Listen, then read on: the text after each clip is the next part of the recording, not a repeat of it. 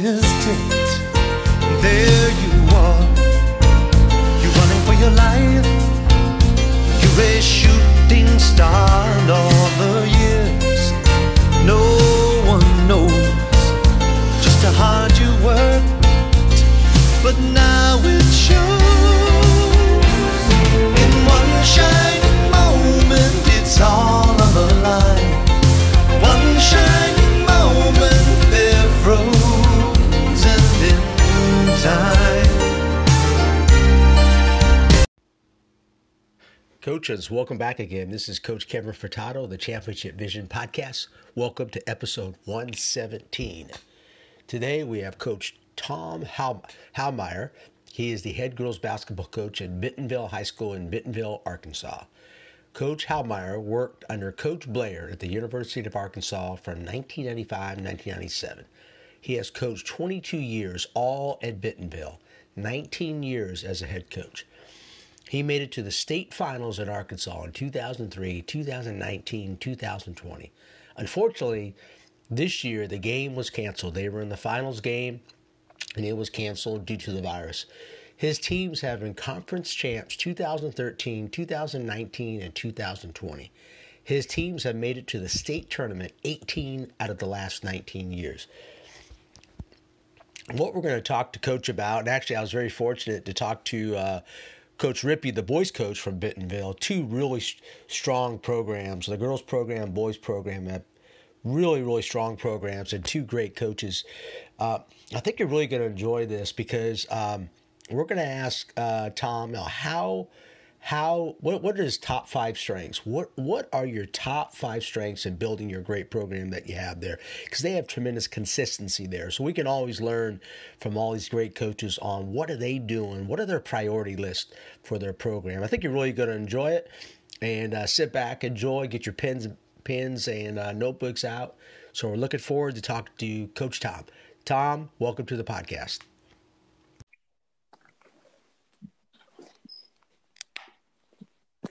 Hey, Coach. Hey, how you doing? Good. How's everything out there? Can you hear me good? I can hear you really good, yeah. You know, it's like that first practice. You know, we're trying to get in that good first practice in. That's what happens sometimes, right? That's why I love benefit games. Because the game doesn't count, but, man, you learn so much. Just learn to reteach yourself how to set up the game again. That's right. Exactly right, Coach. I appreciate you taking the time out. I loved talking to coaches from different states. I just have a passion for that. And, hey, I stole a lot of stuff from Coach Rippey, so I know I got my pen out here. I'm gonna be taking a lot of stuff from you, and I know you've had a lot of success. Hey, this is the first time we've actually had a girls and boys coach from the same school. I'm excited. Oh, really? Yeah, that's cool. That is really, really cool. I always like to hear different perspectives. I know there's a lot of programs that have, you know, successful boys and girls teams. I think there's a reason why for that. I don't think it's by happenstance, and I really want to kind of pick your brain on how both teams are really successful. Hey, can you go back to when you first started playing? I know a lot of coaches that are coaching now.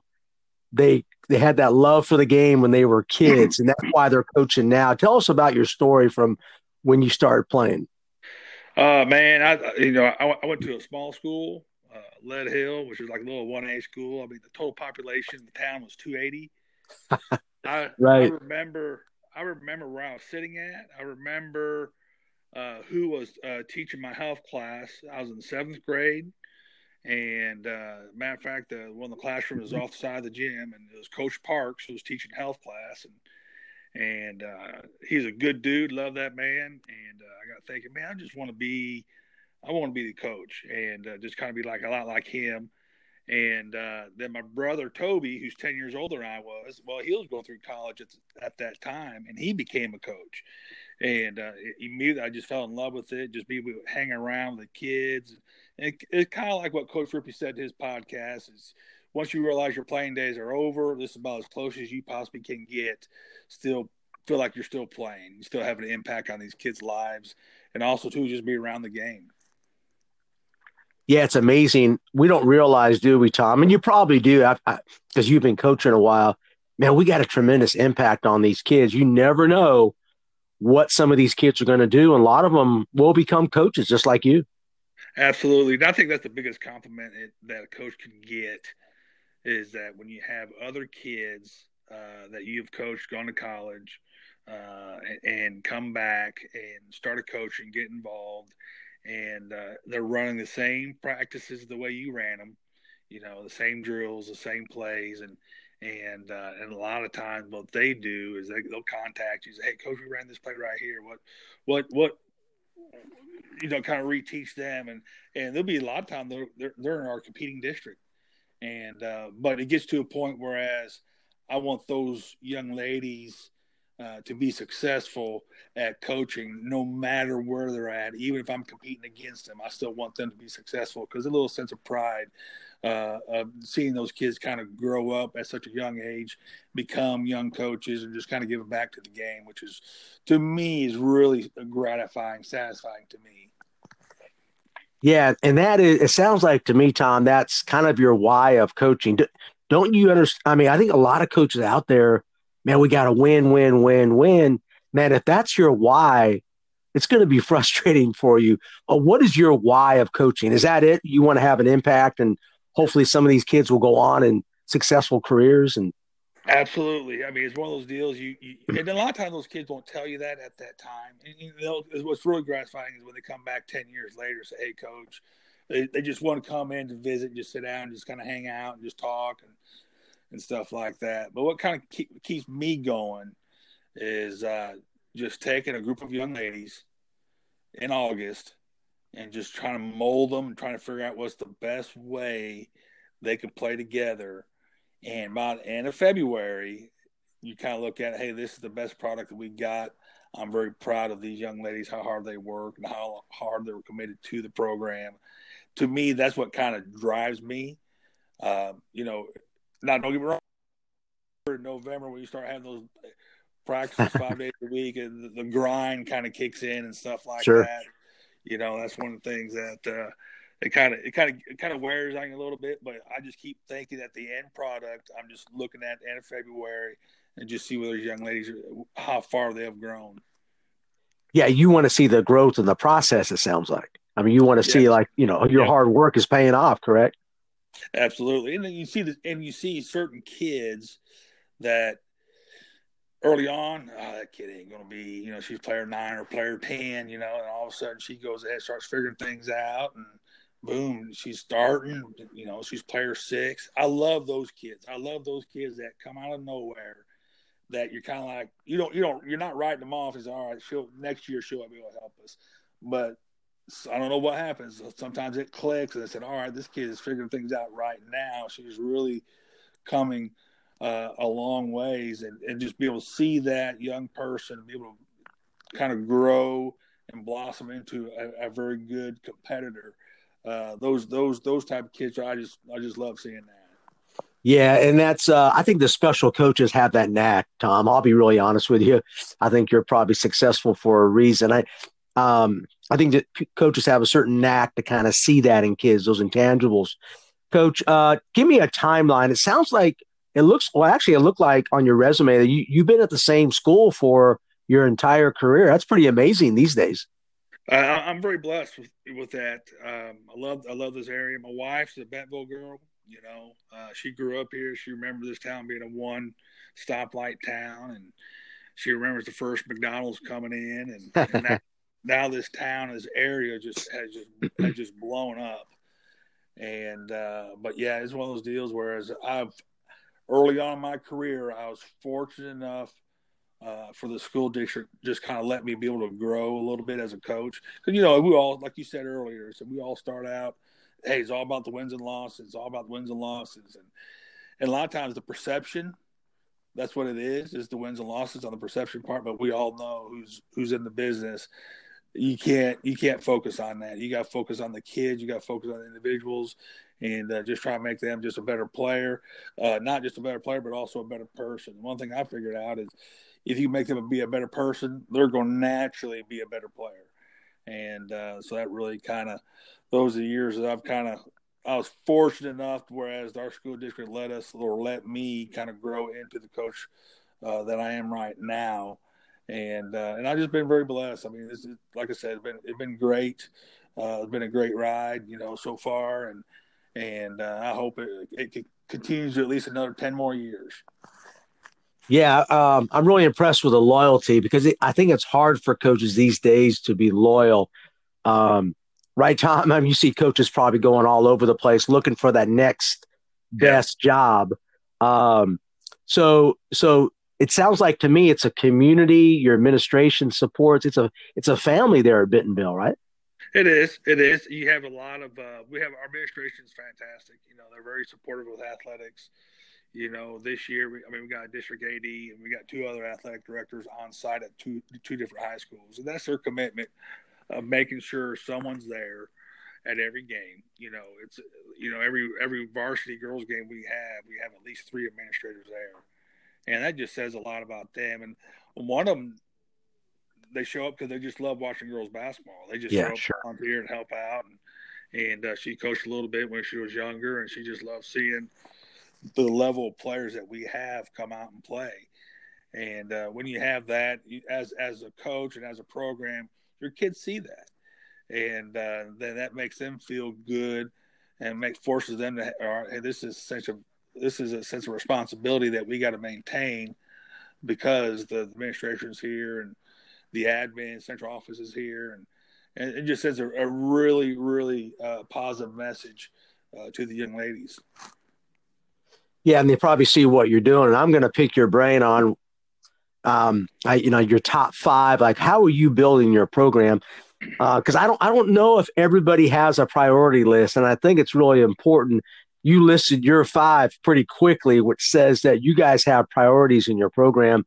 Hey, before we get into that, I think your program, just from reading what's going on, you guys were in the state finals. You've been trying to win that state finals for 3 years, Tom? And now the game has been either postponed. I don't know what's going on. Tell me about that. Man, you got to have some mentally tough kids to be able to handle that. This year, of course, last year we made it to the finals. We got beat in the last second shot. And we just made mistakes down the last 2-3 minutes.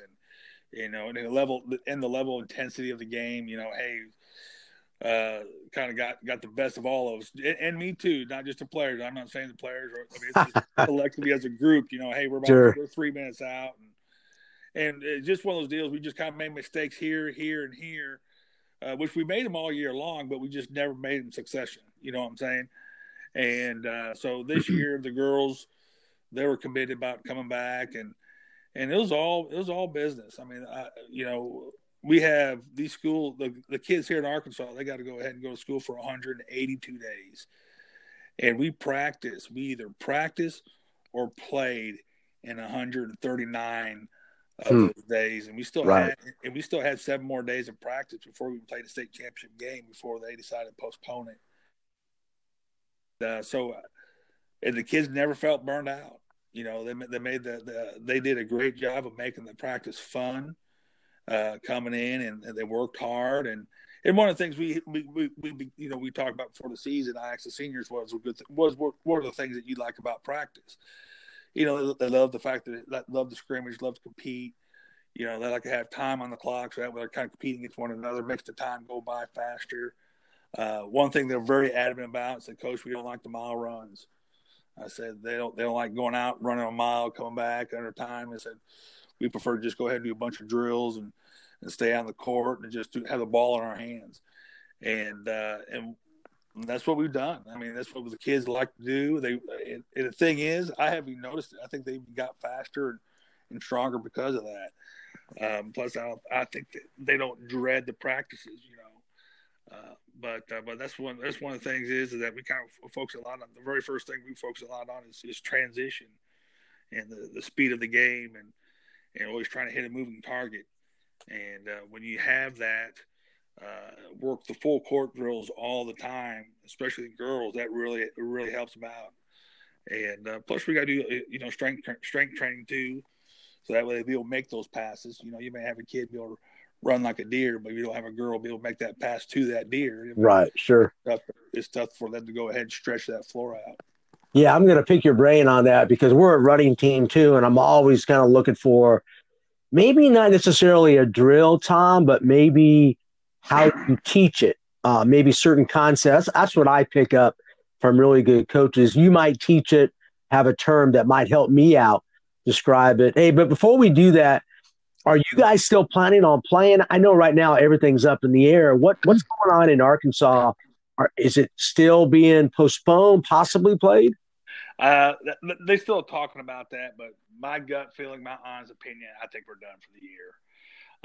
Right now, we're not allowed to go back to school till the school's canceled till April 17th. Gotcha. All the standard testing's done. I just don't see it. I feel bad for our seniors. Right. Because, like I said, like last year they made it to the finals. This year they worked so hard to make it to the finals and not be able to have the opportunity to be able to have an opportunity to be able to win it. Yeah, and how do you explain that to your kids? I mean, because that's a life lesson right there. Because you can work your tail off for stuff in life, and not for you not to succeed. Is that how you're trying to explain it to them? I know it's tough for kids. It is. That's probably the most difficult conversation I probably had with those kids, because we were practicing on Thursday afternoon. We got a phone call at 4:30 say, "Hey, Coach, we're not playing. It's postponed." And of course, I want to make sure the seniors know it, because I don't want to hear it from anybody else. I want them to make sure they heard it from me first. And by me going ahead and talking at half court, I looked at them, man, their eyes just are swelling up. They were up, Sure. They were disappointed and stuff like that. And I'm kind of looking at it that this situation is worse than getting beat on a last second shot in the state finals, because the kids have not had the opportunity to have a hand in of their own destiny. Either they're winning it or losing it, And but yeah, it was quite difficult. And I tell them, it's just with life that sometimes that happens like that, and everything happened for a reason. But like I said, it's never easy seeing those kids work as hard as they worked all year long and not be able to have the opportunity. They understand, they get it, but sometimes you just get frustrated. Yeah, Coach, I feel for you. I mean, if I feel for you, and I know you're hurting pretty good, but it sounds like to me you're building a legacy program where that's going to really kind of carry you on. Hopefully, we'll be playing next year. Hey, I want to talk to you. Give me your top 5. I want you to go right down. You mentioned transitions and speed first. Why is that a high priority for you guys? And tell us how you teach it, and maybe give us some drills that you do for it. Yeah. That's one of the things we do a lot for our conditioning, just not just getting in shape, but also it's our part of our game. The speed of it, what we want to do, we want to try to create. We're not a pressing team, so I think there's different areas of basketball where you got to score points. Some teams are more really good at rebounding, so they're going to get maybe 15 points off offensive rebound. And if you're averaging about 60 to 70 points a game, that's a good chunk. And it is. Go ahead and throw in like the free throw shooting. If you like 10 to 15 makes, that's that right there. Boom, you're at 20 to 30 points already, just on those two scenarios. And you got to throw in your transition. If you're a pressing team, you're kind of hoping you're going to score off turnovers. So what I've decided early on, the first 5 or 6 years, is kind of what you said earlier, is that I kind of feel like I'm going to run a bunch of sets, and I'm going to try offensively just score. Well, that worked out great when you have good offensive players who can be able to go ahead and understand the concept and remember the plays. And sometimes, I got some athletes that they have a tough time remembering the plays. Sure. So we just we have to go ahead and back off a little bit on that and just kind of find that balance, But yeah, we go ahead and with the transition part, we just need to go ahead. We try to get down the floor in 2 passes. Once we get the ball, when we do like a rebounding drill, we throw it up. They get it. They got to make 2 passes down. We got to score a layup out of it.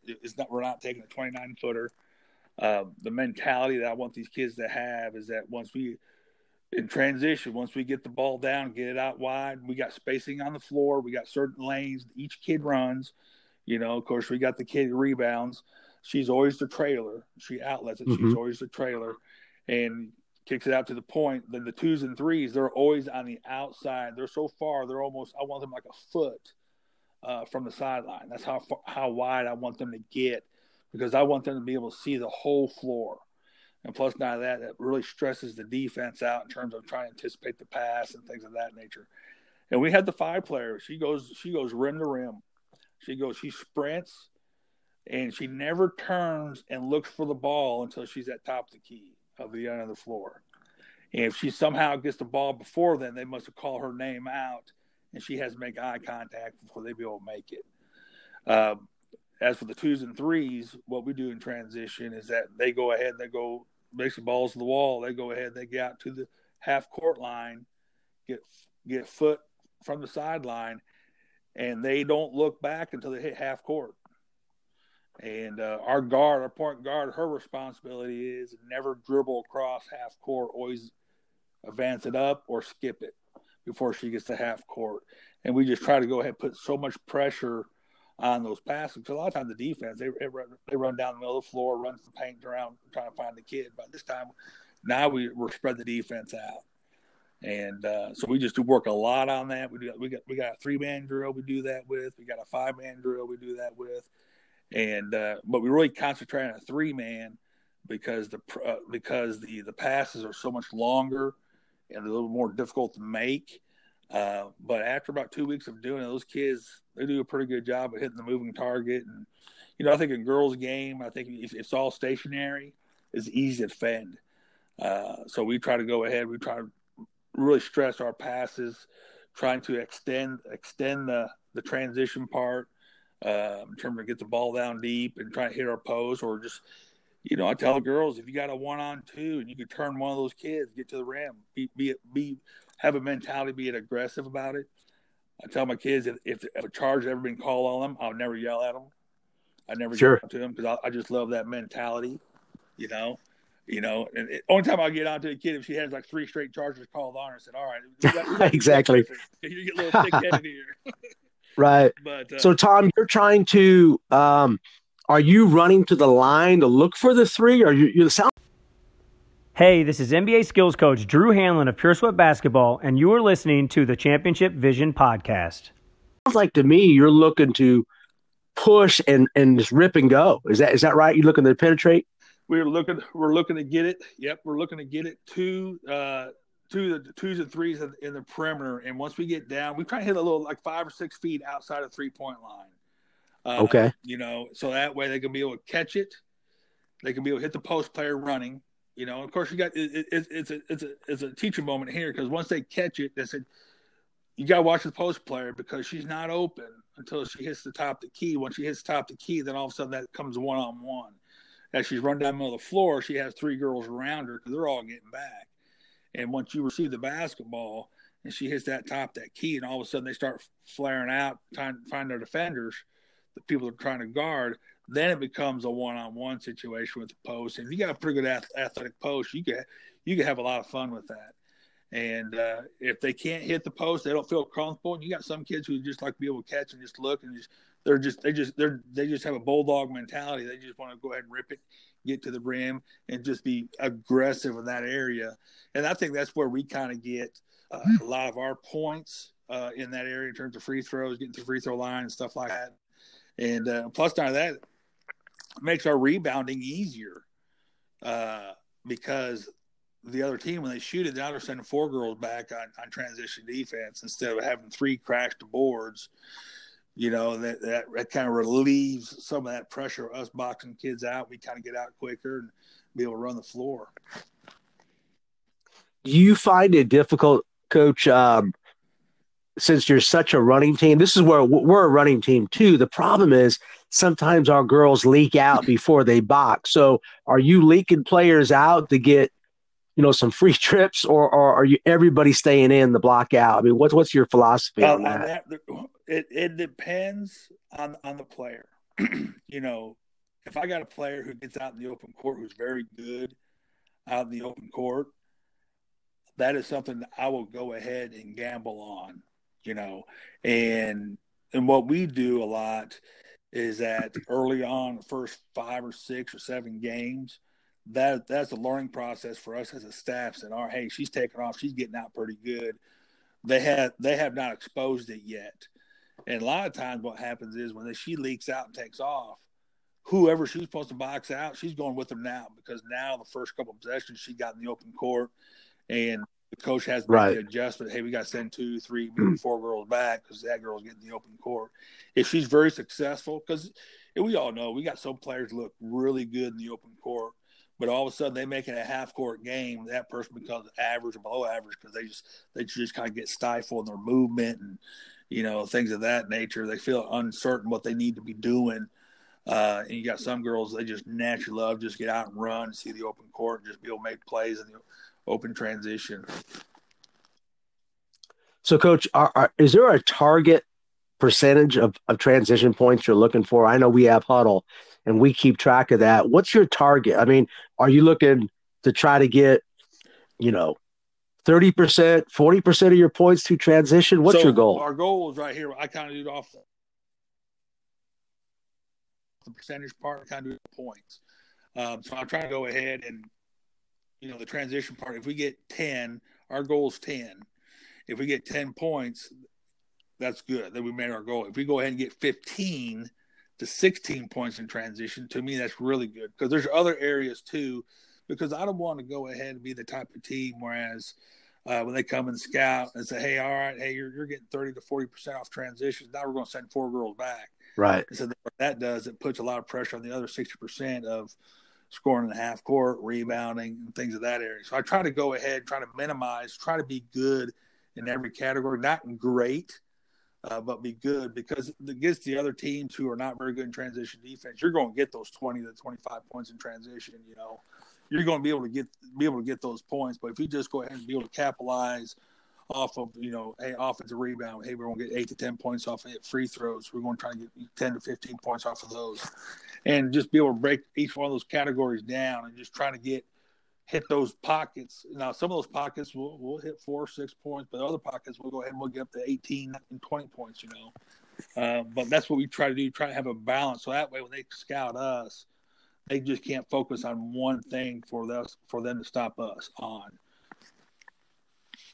Yeah, that's a good point. It sounds like you're trying to be consistent every game. You're going to get a certain number of points through each phase of the game. I really like that, because I think a lot of coaches try to be great in one thing, which is okay, but you're trying to be consistent in every phase.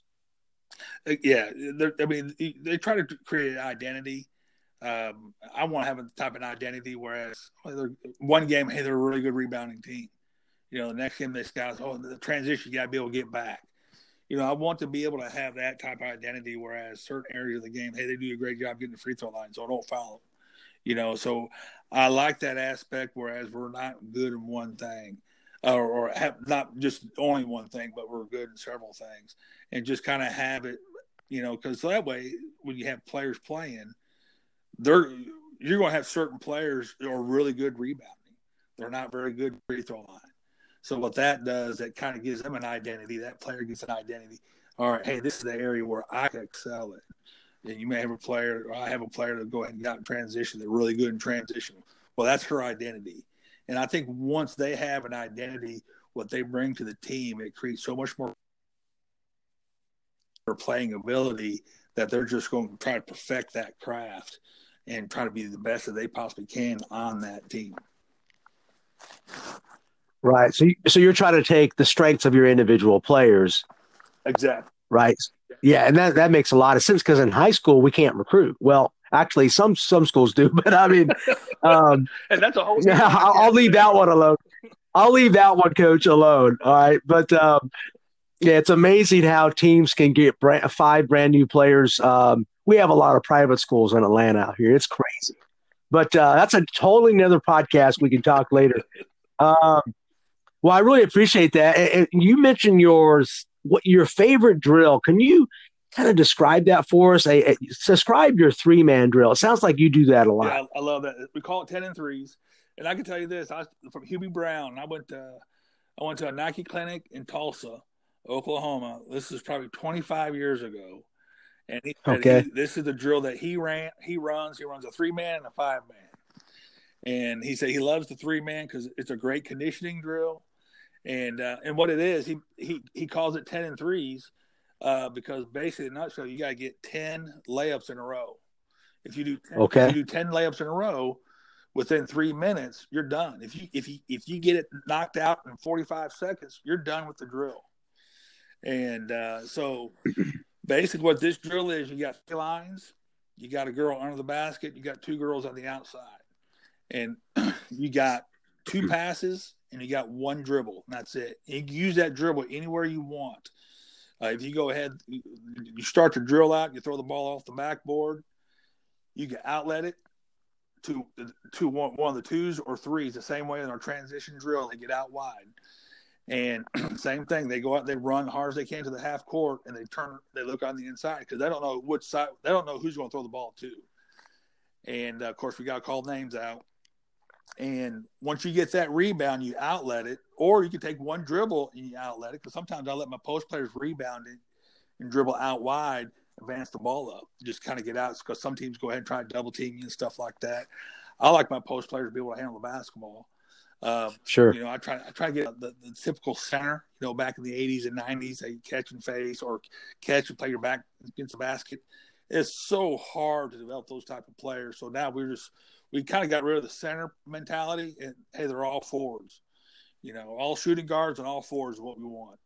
And so we go ahead, and so on the drill, you go ahead and rebound it, outlet it, hit the first person on the right side or the left side, and the other person, she's just sprinting all the way down, and your job is to go ahead and hit her on the move, on the run, and she catches it, takes 1 dribble, or she catches it and just lays it in. And they got to alternate right, left. So they always cannot go to the right side. They always cannot go to the left side. Because I learned real early on, they all went the right side because that's everyone. Most of the time everyone's all right-handed. So now they got to alternate right or left. And then what they got to do, they got to get 10 layups in a row. So you're kind of moving through that drill. And now I think the most we've ever done in a row was 25, 26.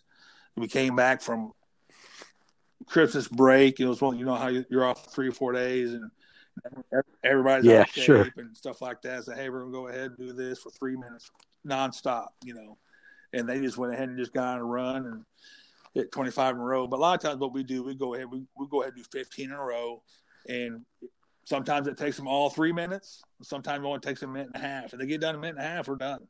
We move on to the next drill and just be able to. Just kind of keep it rewards them to be focused, and it helps them out a lot too because you find out who your weak link is, either on the passing and the layups part. Because eventually, you get several kids running through that, you'll find that weak link, and through time they just get better at it. Yeah, and it's also good. It's good time and score pressure. It's really good to kind of put them under pressure. But coach, so they go up and back, or they just go up? So you have 3 lines. They go up and down. All of them just go down one time down. So the whole team goes through. Then once the last group goes through, then they come back, bring the ball back down the other end. So that way, you may have 6 girls on the actual court itself. You may have one group already down shooting a layup, and you got another group right behind them, probably at the half court line, fixing to hit it too. But yeah, it goes by pretty fast. It's a great conditioning drill for the kids because I love it because it's simple. You get a lot of kids in. It goes pretty fast, and also too it stretches the floor out because you got to make those deep passes, and you're always hitting a moving target. There's not on that drill. There's nothing stationary about it. Yeah, and don't you find out, Coach? I know I do at my level. When you go full court drills or full court work, 5-on-5, 3-on-3, Man, you really expose the kids. You expose their weaknesses, absolutely. don't you? And the kids see it too, and that kind of helps them grow a little bit as a player in terms of, all right, I don't have a whole lot of confidence kid right here doing this, but through time and trial and error, they finally start figuring out. And a lot of kids, they Sure. raise their game, because now there's one thing about them, they feel like they're disappointing the coach. One thing they do not ever want to do is feel like they're disappointing their teammates or their friends. And it's amazing how they just go ahead and they step up. They really improve, because you got that self-imposed pressure that you put on yourself as an athlete, that you want to get better at this. And like you said before, it really exposes them. And when it exposes them like that the first couple of weeks, that's something they really focus on. They get better and better and better at it. Yeah, that's so true. I mean, expose is probably a bad word to use, but you kind of find out what their weaknesses are. And then it's kind of up to the kid to kind of say, hey, this is what I need to get better at. It's that humility, right? The kid's got to show, hey, I got to get better at. And that's also the coach's job too, because kids don't get better overnight. And the thing is, I try to communicate to the kids that, hey, look, I said, you guys are gonna fail in practice. That's a given. And I said, don't feel bad about that. And I said, you understand, you're in a perfect environment to fail. And I said, I want all you guys, believe it or not, to be able to get a taste of, all right, I failed this drill.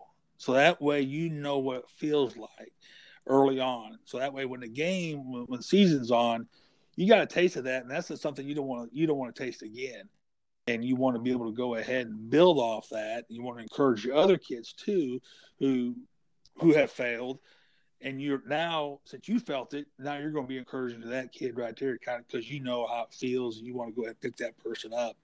And when you start having, like we said, being exposed, that's part of it. But you're being exposed in a controlled environment, that you got teammates who love you, care about you, who want you to be successful as an individual, and not just as a player.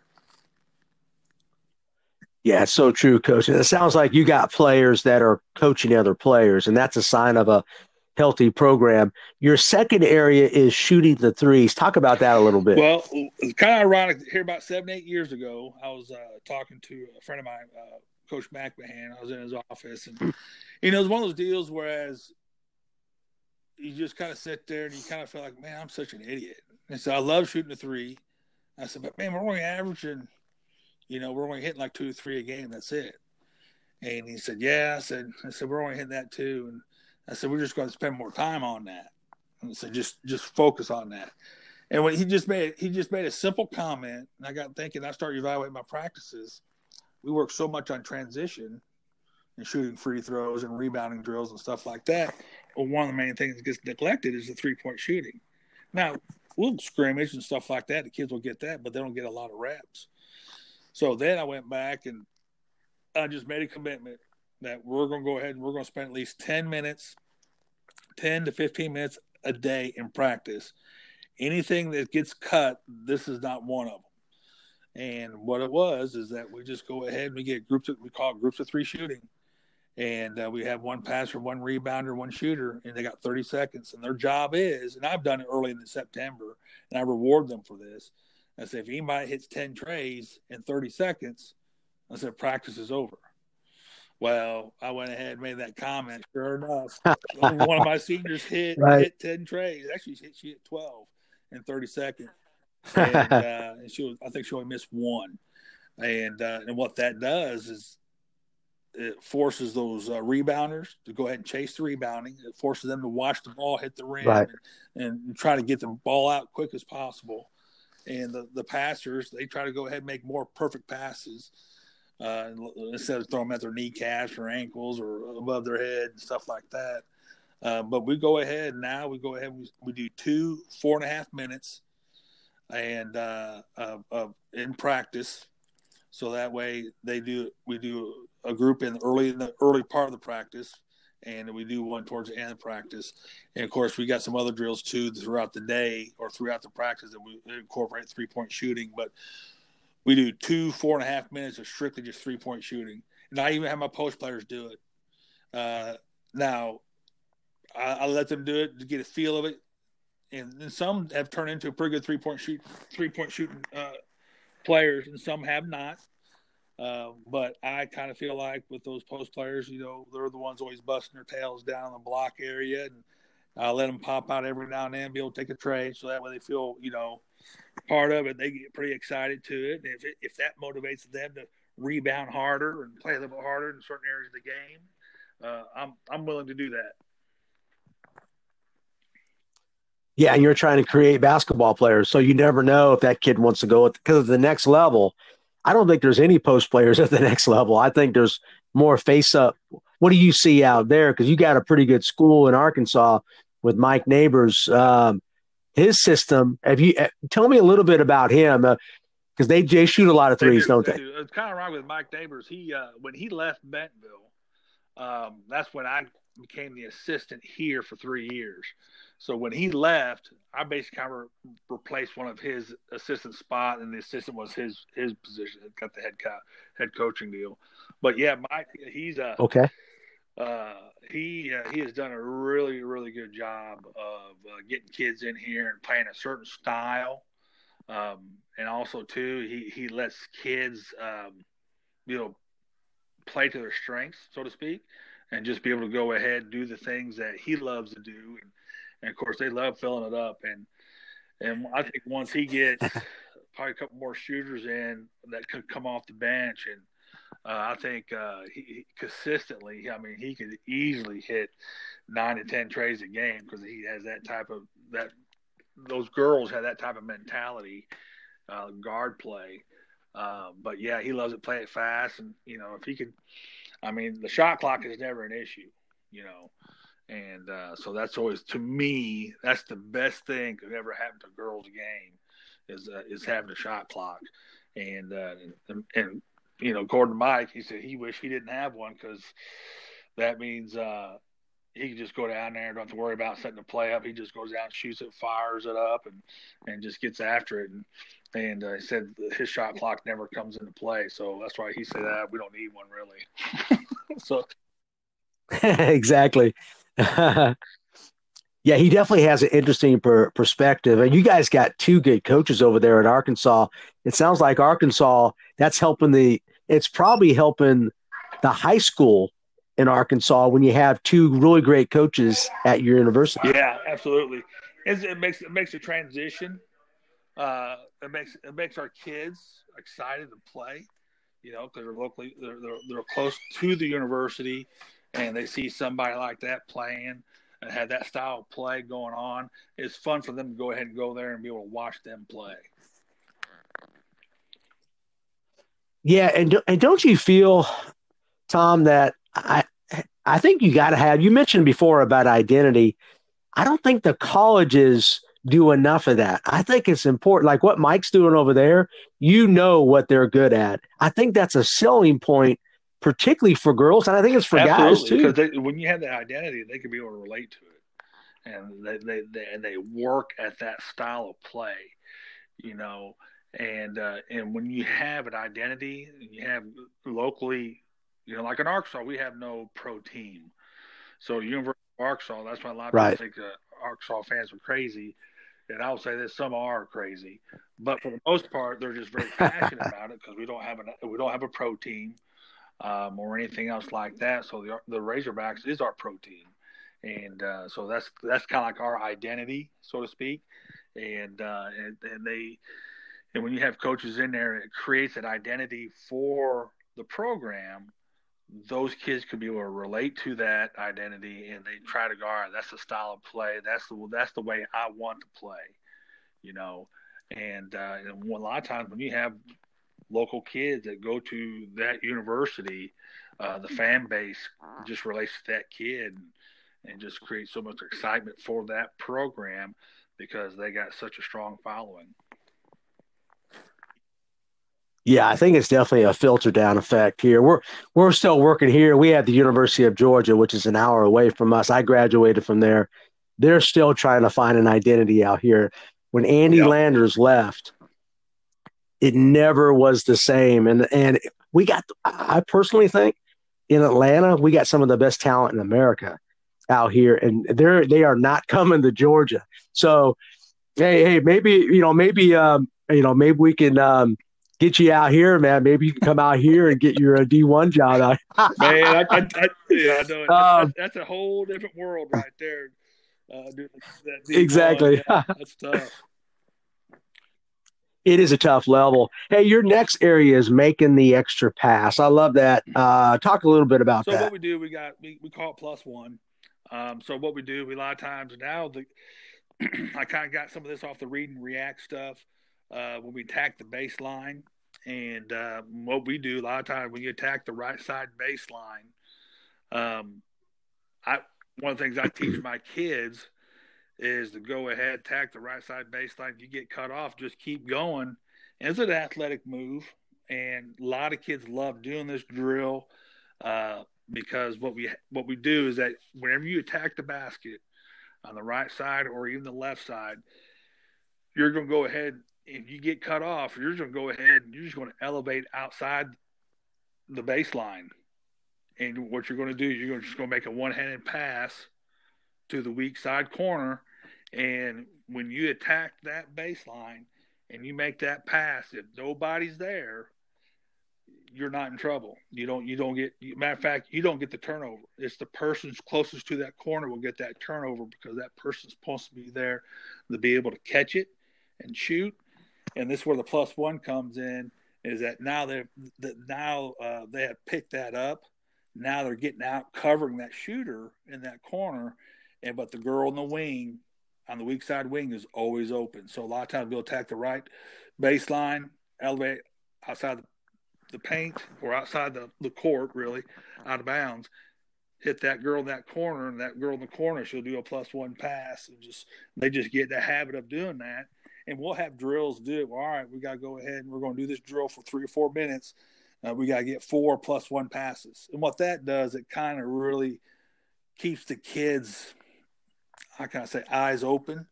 They're going to be able to catch and shoot. Right. All right, who's the next person who's going to be open? And it's just kind of one of those deals with the kids. And with girls, believe it or not, they kind of I got a lot of kids who like to make that +1 pass because that's an extra pass. That's a cool thing now. And because they kind of feel like the basketball IQ is way up there, and they could be able to go ahead. All right, I'm not open. I'm going to make that extra pass right there to the kid, and it's a cool thing. And of course, as a coaching staff, we try to encourage that. And when that does happen, and if the girl hits the shot, we praise the kid who's making that extra pass more so than the girl hitting the shot. So it's just that mentality, right? Yeah. And you find, I think it's easier on the girls' side because my girls probably pass too much. I think we give up open shots. You find that a problem too? We do, and that's where we got to go ahead and be selective because we got some girls. I may have a couple of girls that, hey, I want them to pass. I want them to pass on the open shot. I want them. Their strength is be able to find that open shooter because they pass the ball so well because their timing's on, stuff like that. But I like the kids be aggressive, because the thing is that when you're open, you pass up the open shot. What that does, it screws up our rebounding, And so if I go ahead and say, hey, you're better off shooting and missing because we got 3 girls crashing the boards, and when you pass up an open shot, then all of a sudden you've taken 2 of the shooters out of rhythm because they're inside the 3-point line, and it just kind of really messes everything up. And once they kind of understand that, they say, well, they get it. So that way, if they do miss the shot, it's not a big deal. And they said, hey, we're trying to get offensive rebounds on the shot because I am wide open, things of that nature. But yeah, I like the kids be aggressive, shoot the 3 ball, and just be able to go ahead and have that moxie about them. Yeah, and that's the one thing is we shoot a lot of 3s too, and we're willing. I mean, there's times when we'll make 10 plus, and there's times where we'll go, 2 for 30. I mean, but you got to be willing to accept that, right? That's right. As a coach, you just got to have that mentality, and that's like we talked about before about the identity, and one of those deals too is that on those certain nights where you go for 2 for 30, well, then what that does, that creates penetration lanes in other areas of the game that you might be exploit, which it kind of goes back to. Whereas, hey, if we get 10 to 15 points off offensive rebounds, that's where it kind of helps that area out. It kind of creates penetration lanes. That's where you kind of get to the free throw line 10 or 15 times. And but yeah, it's just one of those deals. And when we do that, I asked the kids, believe it or not, I asked the kids this. I said, hey, Nat, I said, are you missing those 3-point shots on purpose? And she'll just kind of look at you, and she said, well, no. And I said, don't worry about it. I said, as long as you're not trying to miss it on purpose, you and I will be just fine. And so a lot of those girls, exactly. They understand that, and that's just part of it. Yeah, that's a great point. And you're how do you drill that? Before we go on to area 4, is that just an emphasis, or do you guys have specific drills for that? On that, we have it's just an emphasis. We just constantly talk about that. Just kind of like the when we scrimmage, when we do certain drills on the 3-point shooting contest. Like we'll do a drill called Bust It, whereas you put 3 minutes up, you got 3 basketballs. You got to do and bust it. What you got to do, like we'll do 30, 10, and 10. So in 3 minutes, you got to hit 30 layups, 30 trays, and 30 OTDs, which is off the dribble. And what they got to do, they got to hit 50 shots basically in 3 minutes. And what it is it's a 2-man drill where you go ahead and outlet it, and the girl runs out. And so you only got 3 basketballs going. That's it. You don't get 4 or 5 or 6 or 7. And their job is that I'll have 24 girls. Like this year, I had 24 girls. And when we did that drill, the very first time we did that drill, it's amazing how quickly your leaders step up, because the second time we did that drill, they know real quick who could hit the layups, who could do the OTDs, and who could do the threes. And what they do, they try to go ahead and say, hey, you guys focus on the layups. So that way you're kind of chipping at everything a little bit by little in every category, instead of having all 24 girls try to hit 10 trays, and you learn really quick throughout that 3-minute drill. Actually, how the season went, that you go ahead, those certain kids do those certain drills. That's where we kind of talk about the emphasis on, hey, it's okay if you can't hit the tray. You can do this. Focus on this. Try to get better in this area.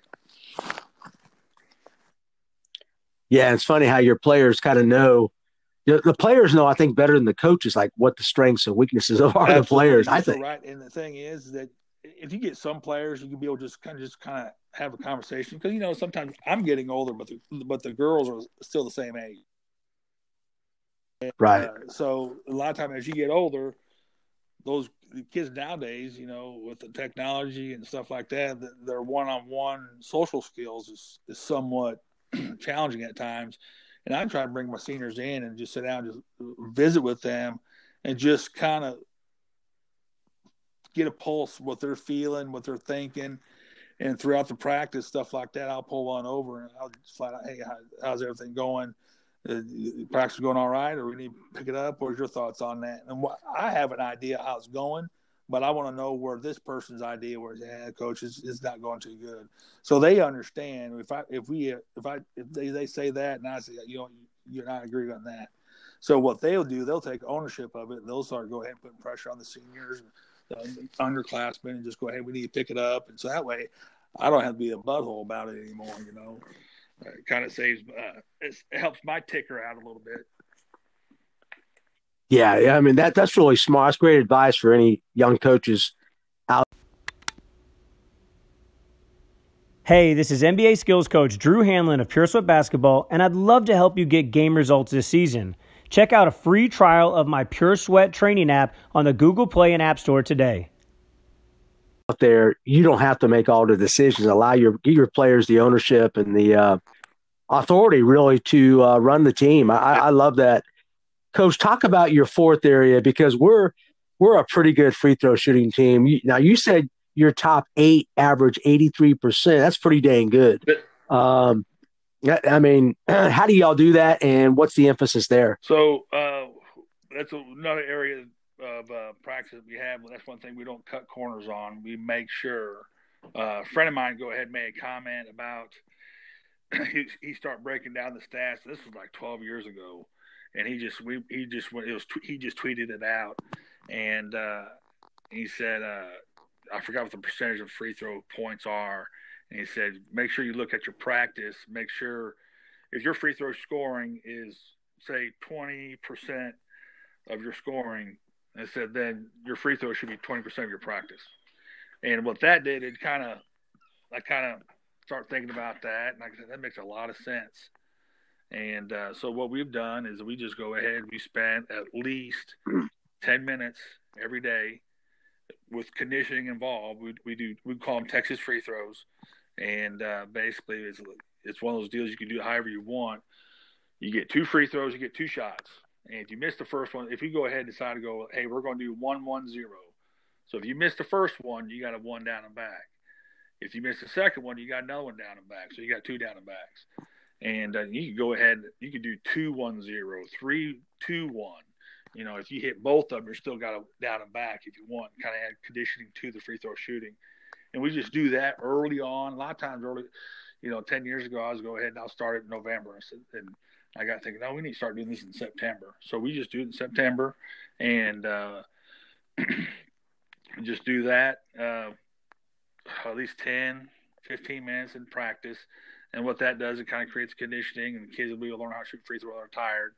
And also, too, we also at every practice we go ahead and we do Texas free throws and a practice. We call that both of them Texas free throws. But they know at end of practice, Texas free throws, they line up on the baseline, and we put 5 minutes on the clock.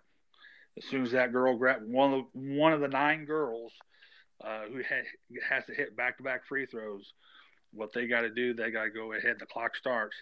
They just got to hit back-to-back. If they hit back-to-back free throws, one of the players do. They hit both the free throws. They turn their jersey. Then we're down to 8. And what they got to do, everybody has to be able to go ahead and hit back-to-back free throws. And once they do that, all 9 of them got to do it within the 5-minute mark. And if they miss the first one, same thing. They got down and back right then and there. So the whole team runs. Right. And it's one of those deals where this year's group was really good at it. Some years I have some teams, they just could never. It's the pressure part, and they just have a tough time doing it. But this group right here, even though they shot 83%, the top 8 players shot 83%. And all top of them, it's not like they hit like they're like 5 for 8 or whatever. They were shooting in the 40s and 50s. And so when you have players like that, that makes my job a whole lot easier when the last 2-3 minutes of the game, you know what I'm saying? Because I got players out there who hit free throws, So that kind of sets the tone for them, how they want to close games out and stuff like that. And we have many kids as that be able to shoot free throws. It makes my job a whole lot easier because I don't have to sub in and out, do the offense-defense thing. Because the other team, if we're up 6 or 7, the other team start fouling, and they know which one's our worst free throw shooter. But having 5 kids out there, 80% plus, I mean, they can foul anybody they want because I have that much confidence in all their abilities. Yeah, what I'm getting from that is it sounds like you're consistent at practice because it sounds like you're emphasizing it every day. It's easy to neglect free throws, isn't it, Tom? But it sounds like you guys are very consistent. And it's showing up in games. And don't you agree, man, free throws are huge, not only at the end of games, but let's say, you're not shooting well in the first quarter or first half. It'll keep you in a game in the first half. To me, free throws are huge. Oh, absolutely. I'll go ahead in the first round of state this past year, here about 3 weeks ago. It was our free throw shooting gave us the lead or maintained the lead in the first quarter. I mean, we had like 8 or 9 point lead because they continue to foul our post player. And she went to the free throw line at least 12 times in the first quarter, and which is to me really surprises me because she never got those calls throughout the whole year. Then she gets to state and she's getting those calls, which was awesome. But yeah, it's one of those deals whereas those free throws could mask a poor shooting performance. And so that's one of the things it is. The free throws is the first thing. I agree with it. Free throws are one of the first things early on I cut. And then I got thinking, man, 3-point shooting, free throws, we just basically just got to work on those and just be consistent with those. Yeah, it's so true. And it's easy, and particularly with shooting, and even in state tournaments, the shooting, and Tom, tell me if I'm wrong. I, how many state tournament games that I've been in and I've seen, man, the shooting is inconsistent because the teams are better. Exactly. So it's gonna come down to what? Rebounding and free throws, correct on that. But if you're a consistent shooting team, that's going to also help you out, right? It will. That is so true, because a lot of times at the state tournament, now it's you're one and done. Now this game, okay, the rim gets smaller. Exactly. Your passing gets a little bit hesitant, because you're just afraid to make that mistake. And with the offensive rebounding and the free throws, that will help those areas out in that. And then what that does, and once the nerves go away a little bit, hopefully that rim will seem a little bit bigger for you. Coach, talk about your final area, because I know you got to go, and I really appreciate you sharing your 5 keys to your program. Your weight room, that's important, isn't it? You better have some kids that have some strong legs, strong shoulders, right? Yes, it's one of the things that, and I can tell you this, and I'm here about 7-8 years ago. That's one of the things that we kind of cut corners on, weight room, stuff like that. But now, probably the last 4 years, the weight room is very, very important, because you have to make some sacrifices to be able to do it. You got to have some consistency. And with girls, you just can't go ahead. All right, we're just gonna work out one day this week, or hey, we're gonna take a week off. You just got to be consistent with it. So we just made a commitment for the last 3 or 4 years. Hey, a lot of times when school gets back in August with the class schedule, everyone's kind of excited, a little nervous. So what we have done now, when we get back to school, we may not pick the basketball up until September. But in August, we're already getting in lifting weights pretty good, pretty hard. And, of course, that's when you kind of talk about diet and stuff like that. And we just kind of show them, hey, you gotta make sure you eat this. Their biggest thing is about gaining weight. And I said, hey, girls, you guys will weigh a little bit heavier. I said, but you're going to look so much better in terms of your physique and how strong you're going to be. You're going to feel so much better about yourself, stuff like that. And we, like I said, we work out twice a week at least during the season. At least twice a week. During like September, October, sometimes we'll get in for three times a week. And of course, they don't like that. But we at least 35 to 40 minutes. And either we're doing circuit training, CrossFit, just nonstop, just kind of keep it going, because my brain, I'm a little ADD. If we're standing around not doing anything, it just drives me up the wall. And so we just got to get it in there and get it knocked out, and just kind of be committed about it. Plus, these are lifelong skills that these girls will have when they get older. Yeah, no doubt. You mentioned a lot of C's there: consistent, commitment. You even threw in circuits. But it all ends up in confidence, right? I think kids get more confident when they're doing it. Yeah, exactly. If you feel good about yourself, it's just kind of like apparel. I asked the girls, you guys want to wear Nike or you guys want Russell? I said, Coach, we want to wear Nike. And I said, all right, you feel good about wearing Nike? He said, yeah, we feel good. It's the same philosophy or mindset in the weight room. You feel good about your body, you're going to feel good walking out in the court. You may not like going in there, but you're gonna like how you feel coming out. And if they can understand that, I think it just makes them a better person, a better player, and they just have a better attitude about them. Plus, their parents sees that too, and say, hey, they're working hard. They're committed to this, and if their parents can see their body kind of change a little bit, then they know their daughter's working hard and getting after it, and that's something they can be proud of too. Yeah, it's so true.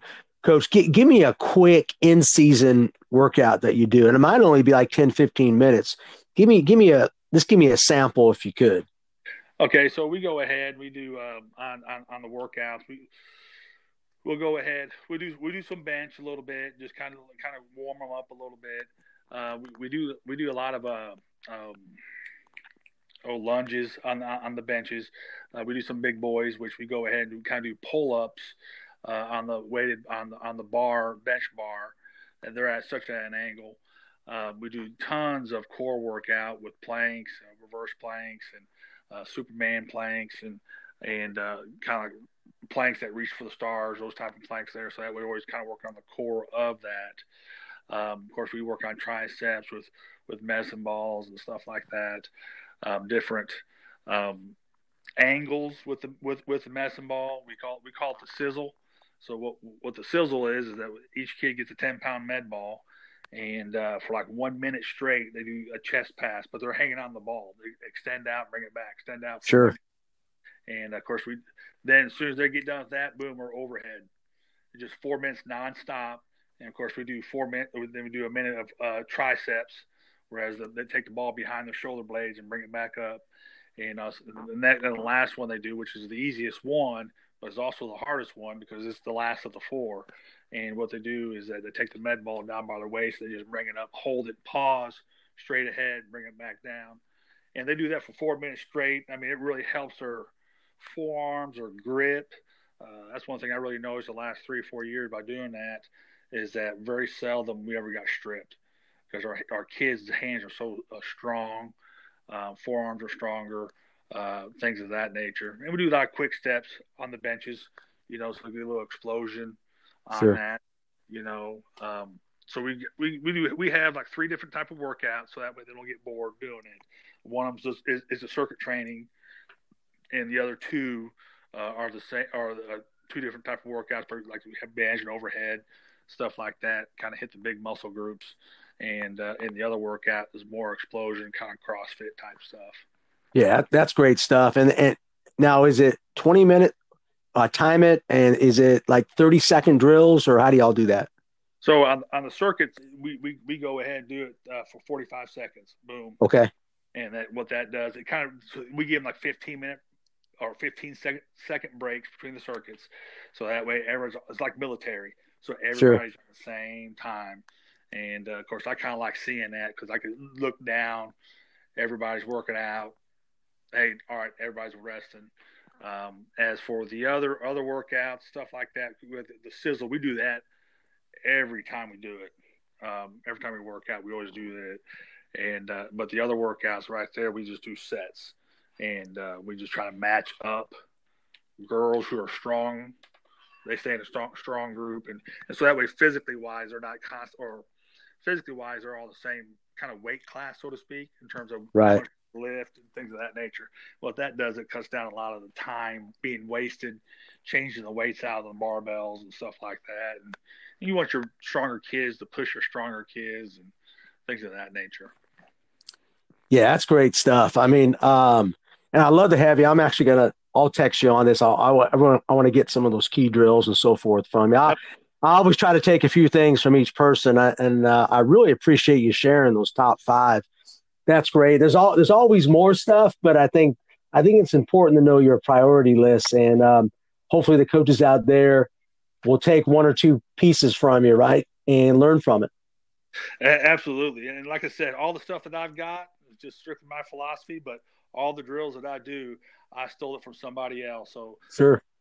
So I want to make sure I put a disclaimer on that and say that I did not invent this. I learned a lot of my stuff from Hubie Brown. I think when he did the clinic, I learned a lot from him in terms of just how you approach athletes, how you talk to athletes, and things of that nature. I thought that was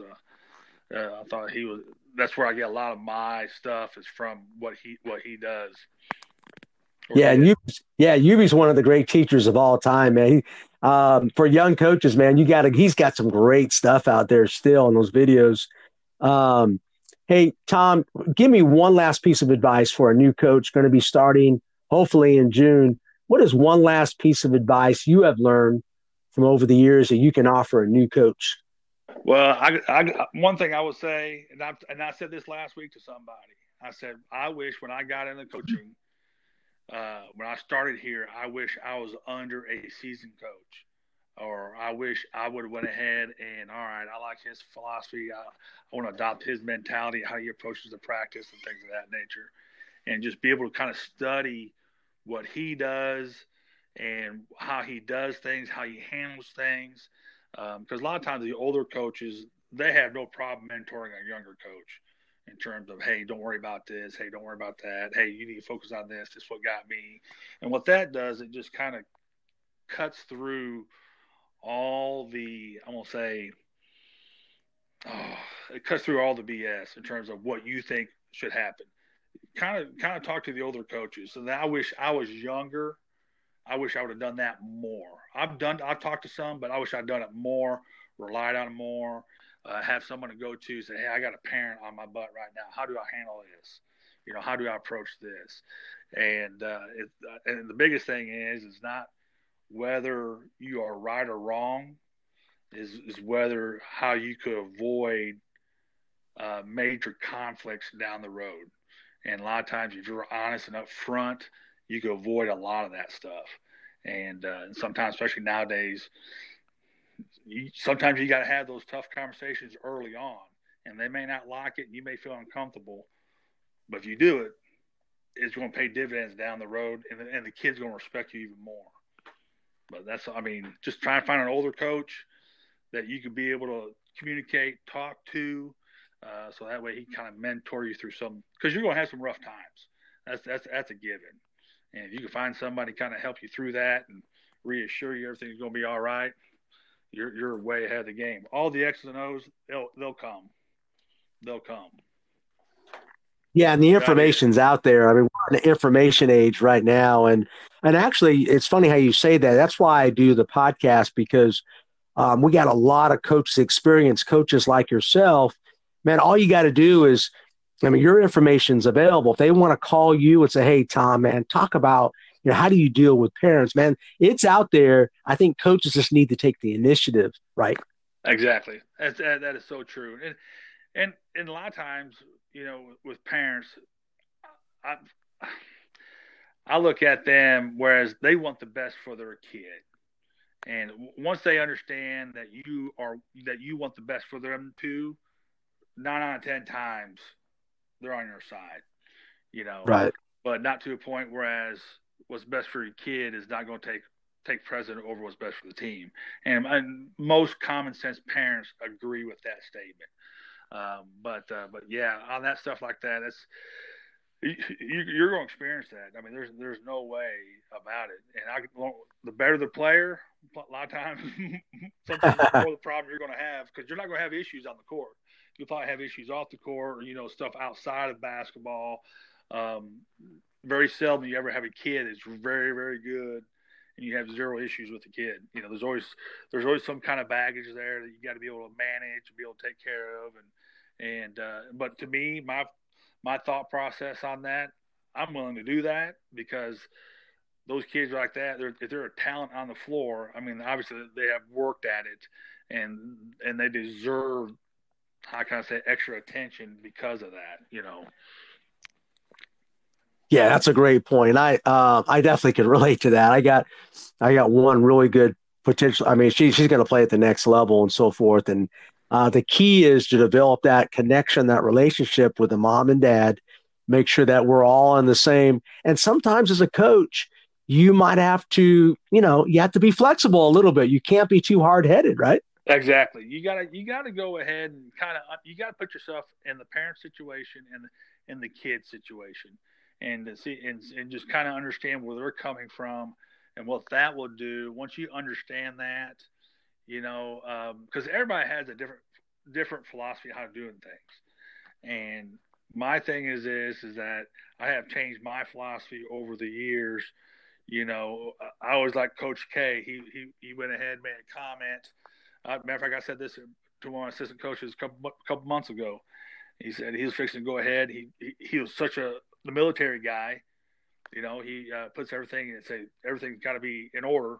And he said he's fixing to go ahead and play North Carolina, and Wojo, one of his guards, wasn't there. And he has a rule: if you're late for the bus, you don't play. Well, he goes ahead and looked at his watch. Wojo's 5 minutes late. He said, by his rule, he's not going to be able to play, and he's fixing to play a big national, televised game. And he just went ahead, and he finally got there and said, Coach, I apologize. I overslept. And he goes ahead, and I'm thinking, all right, by rule of thumb, he can't play. But he went ahead and kind of spun it back on his roommate for not waking him up.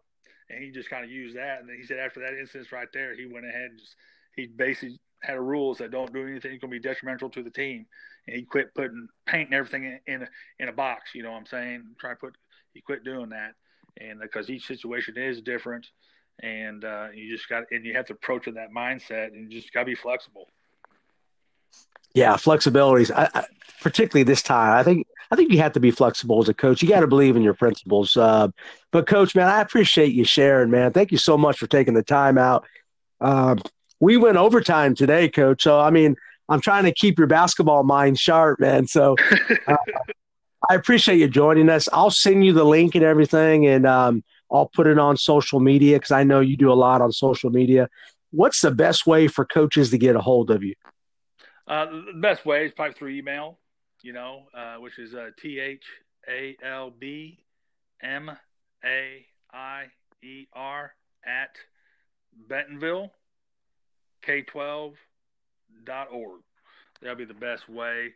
Or my office phone, which is 479-254-5137. We're out of school till April 17th, so if anybody want to call and talk, I have no problem with that at all. That's right. The office hours are open, right? So, I mean, Coach, I wish you the best. Hope you and your family stay healthy, okay? I wish everything the best for you and your family. So thanks again for coming on the podcast. You bet, Coach. Hey, appreciate you having me on. All right. Take care now. Thank you. You bet. Bye. Hudl is the preferred video and analytics platform for over 6 million users and 150,000 teams worldwide. Hudl offers a complete performance platform, including the most powerful and flexible tools for video analysis with online tools, mobile and desktop apps, smart cameras, analysts, and more. For more information on Hudl, check out HUDL.com or @Hudl on Twitter and Instagram. Hey, this is NBA skills coach Drew Hanlon of Pure Sweat Basketball, and I've been working hard to build an online basketball school to help players and coaches. I'd love for you to check it out at puresweatbasketball.com. Hello, my name is Rory Hamilton. I'm the head girls basketball coach at Norman North High School in Norman, Oklahoma. If you're looking for top-notch basketball coaching, instruction, and help, look no further than the Championship Vision podcast with Coach Kevin Furtado. You can listen about our 5 keys to success at Norman North Girls Basketball, along with many other podcasts at championshipvision.org or listen on Spotify at Championship Vision. Happy hooping.